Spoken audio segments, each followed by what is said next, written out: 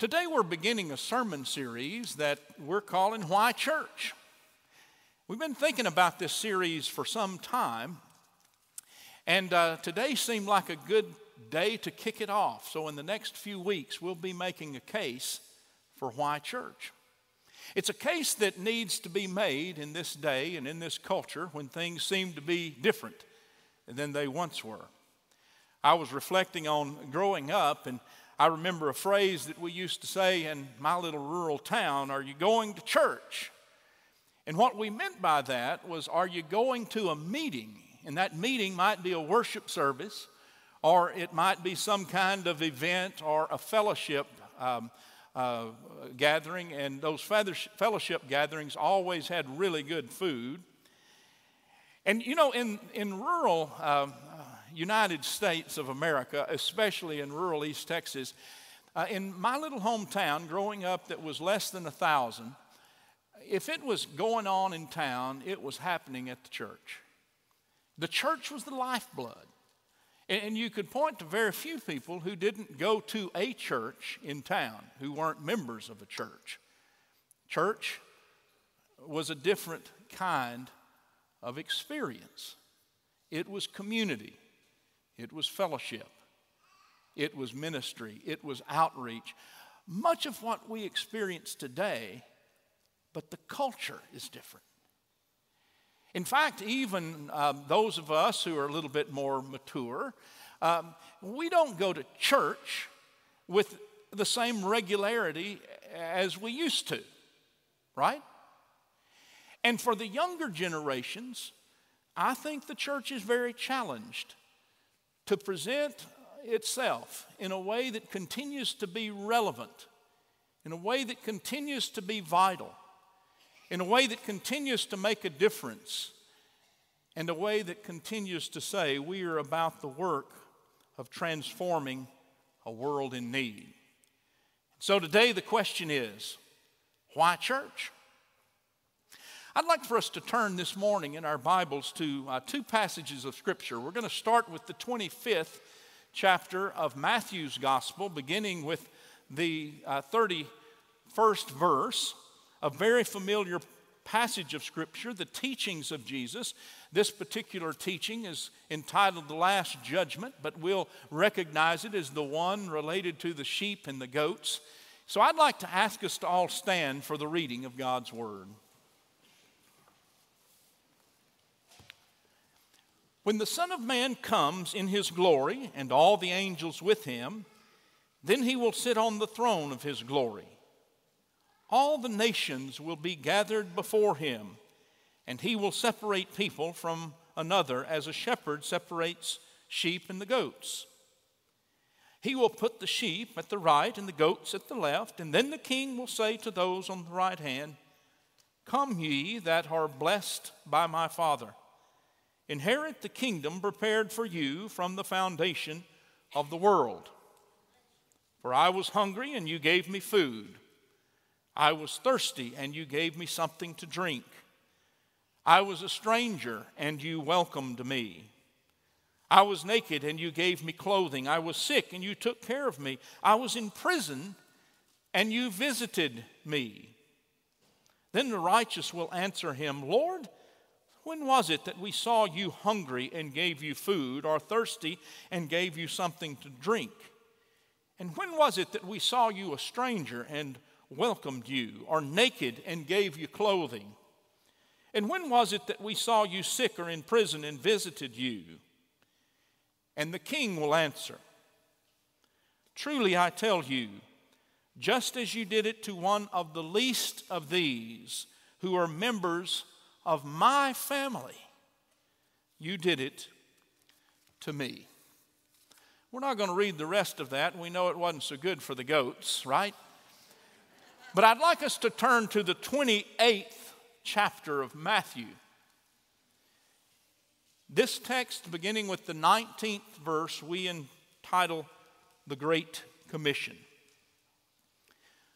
Some of the last words Jesus said, recorded by Matthew: "Go therefore and make disciples of all nations, baptizing them in the name of the Father and of the Son and of the Holy Spirit. That's the one time the Holy Trinity formula is mentioned. Father, Son, Holy Spirit in the Scripture. And then the next part of this commission. And teaching them to obey everything that I have commanded you. And remember, I am with you always to the end of the age. This is the word of God for the people of God. You may be seated. Now, friends, you're going to have to allow me to be a little bit personal today. I just baptized my grandbaby. And if you'll allow me to be a little bit personal today, I want to connect this scripture text to not only the sentiments of a grandfather, but hopefully to the sentiments of every Christian who hears the Great Commission and who follows the teaching of Jesus. I've had the great privilege of baptizing our grandbaby, and by our, I mean Tammy and Penny and Bob and my granddaughter, Claire Marie Copeland, that we affectionately call Claire Bear. Now, Claire Bear was born in Houston on January the 21st, 2018, which means that she is 9 months old today. We celebrate her monthly birthdays. She is the daughter of Zachary Barnes and Emily Marie Schmidt Copeland, and Claire is Tammy's and my first grandbaby. Therefore, she is perfect. You know, officiating at baptisms is a great honor, and I count it as one of the greatest privileges that I have as an ordained pastor. Now, let me make a distinction this morning related to ordination. Did you know that any of you could be ordained and do a wedding in the state of Texas or nearly any state in the Union? Did you know that? Today you can leave this worship service, go home, and get an online ordination for less than $100, and you can do a wedding. And the state of Texas will honor your ordination. Did you know it? Yeah, you knew it. But the state of Texas, and any state, could care less about Claire Bear's baptism or any baptism or the promises that we have already made to nurture this little one in Christ's holy church, that our teaching and example to Claire will be guided to accept God's grace for herself, to profess faith openly, and lead the Christian life. The state doesn't care about that. Only weddings, not baptisms. The baptized are those about whom we say that they are first loved by God no matter what. And I don't know of a greater message that we have to share with the world than that. The baptism mark is the mark of God's first love no matter what. And that mark has been shared with most everyone in this room. You are marked as first loved by God. And we, the church, believe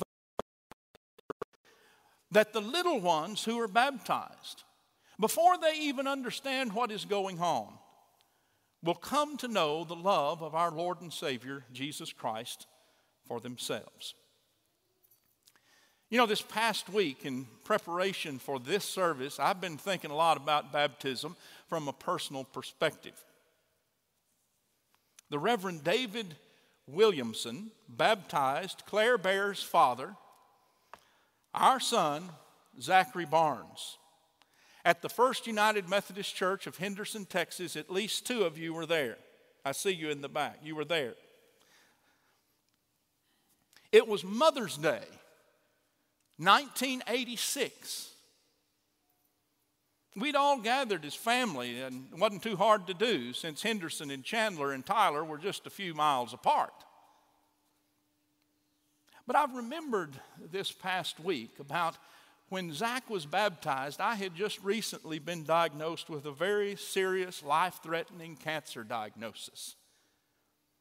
And how important that baptism was for me, our family, to be able to stand and to say for Zach and for all of us that we worship a God, an almighty God, always present, who will take care of his children on this side and the other side of the Jordan. In life, in death, in life beyond death, God is with us. We are not alone. And then a few years later, Emily Grace was born, and we baptized her at the First United Methodist Church in Houston, Texas. Now, Emily was named Grace after a saint of that church. Her name was Mary Grace Randerson. And Mary Grace had babysat both Emily and Zach hundreds of times. And she was that stand-in-the-gap kind of person that came to our rescue on more than one account. And we just had to name our baby after Mary Grace.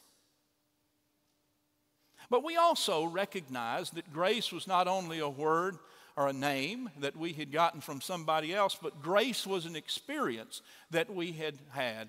For in 1993, my dealing with chemotherapy was over. It had been a 5-year journey. I was on an experimental drug. We couldn't get pregnant during that time, but as soon as I got off that drug, here came Emily. And what a gift of grace she was.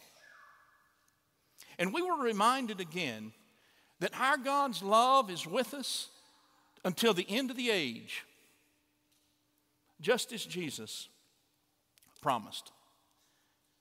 Friends, you see, baptism is the unique work of the church, and if all the church did was baptize and mark people as God's first love, and to live the vow that we have made to bring people up until they can accept that love of God for themselves and live in the Christian way, it would be a lot.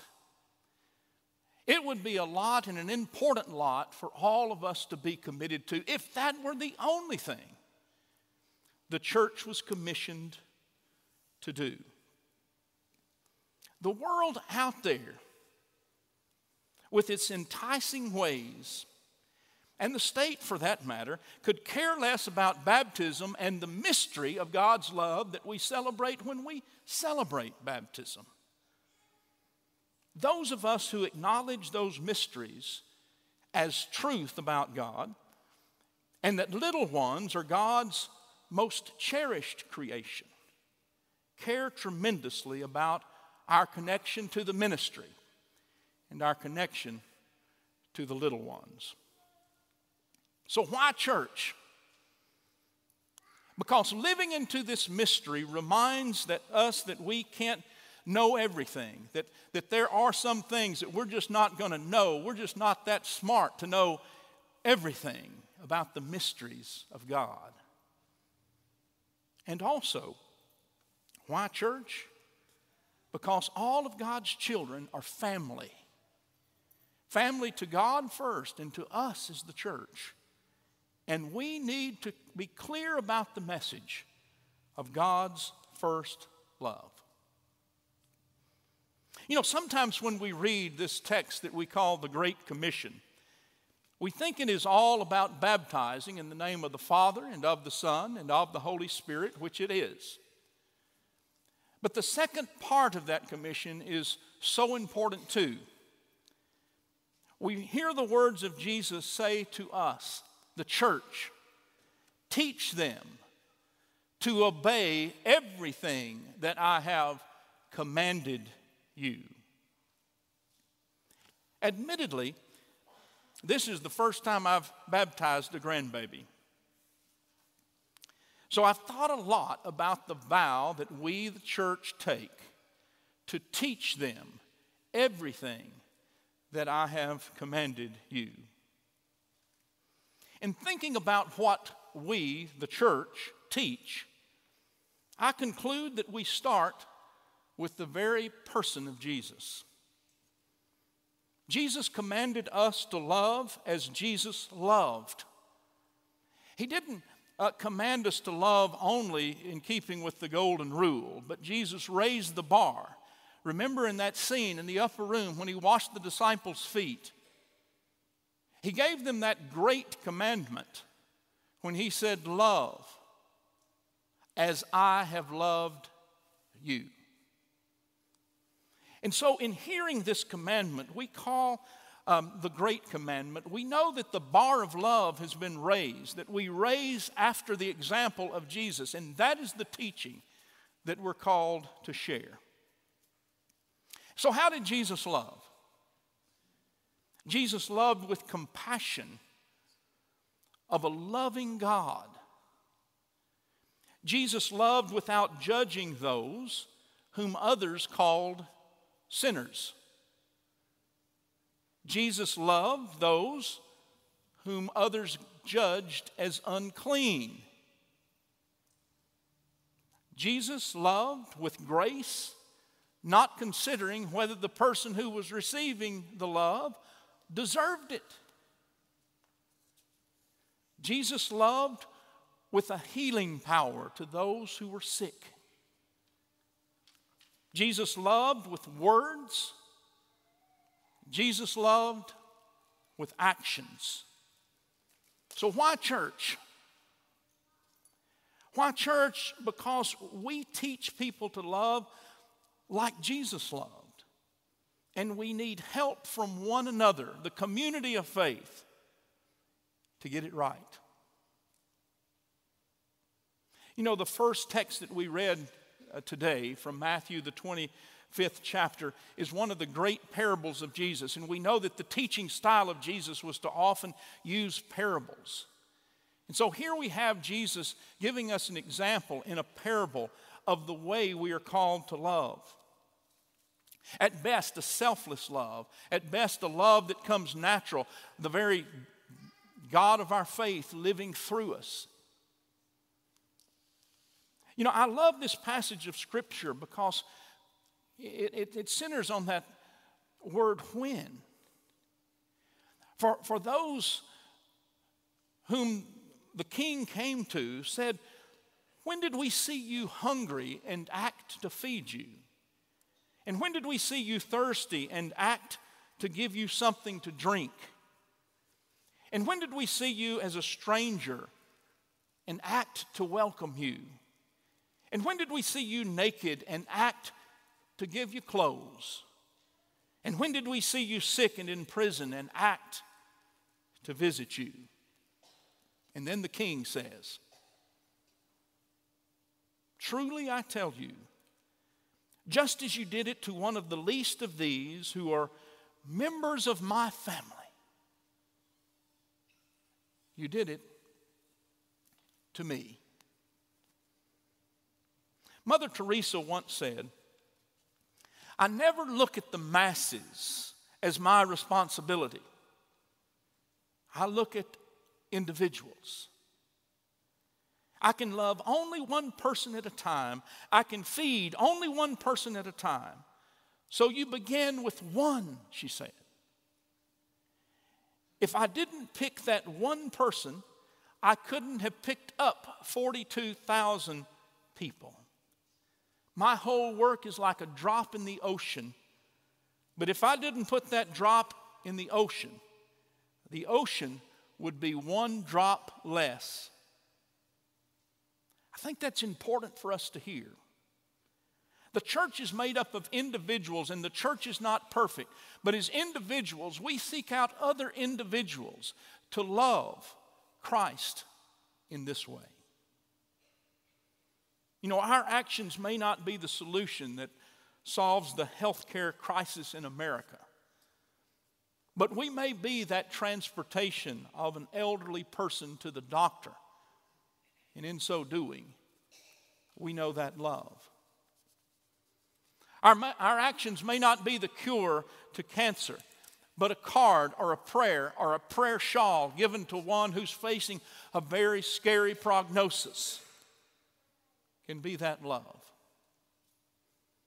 Our actions may not be able to solve the opioid crisis, but when we can make friends with a kid who's on the edge and can influence positively, we know that love. We are the church. And why church? Because no other institution calls us to love like Jesus, and calls us to love Jesus in loving others.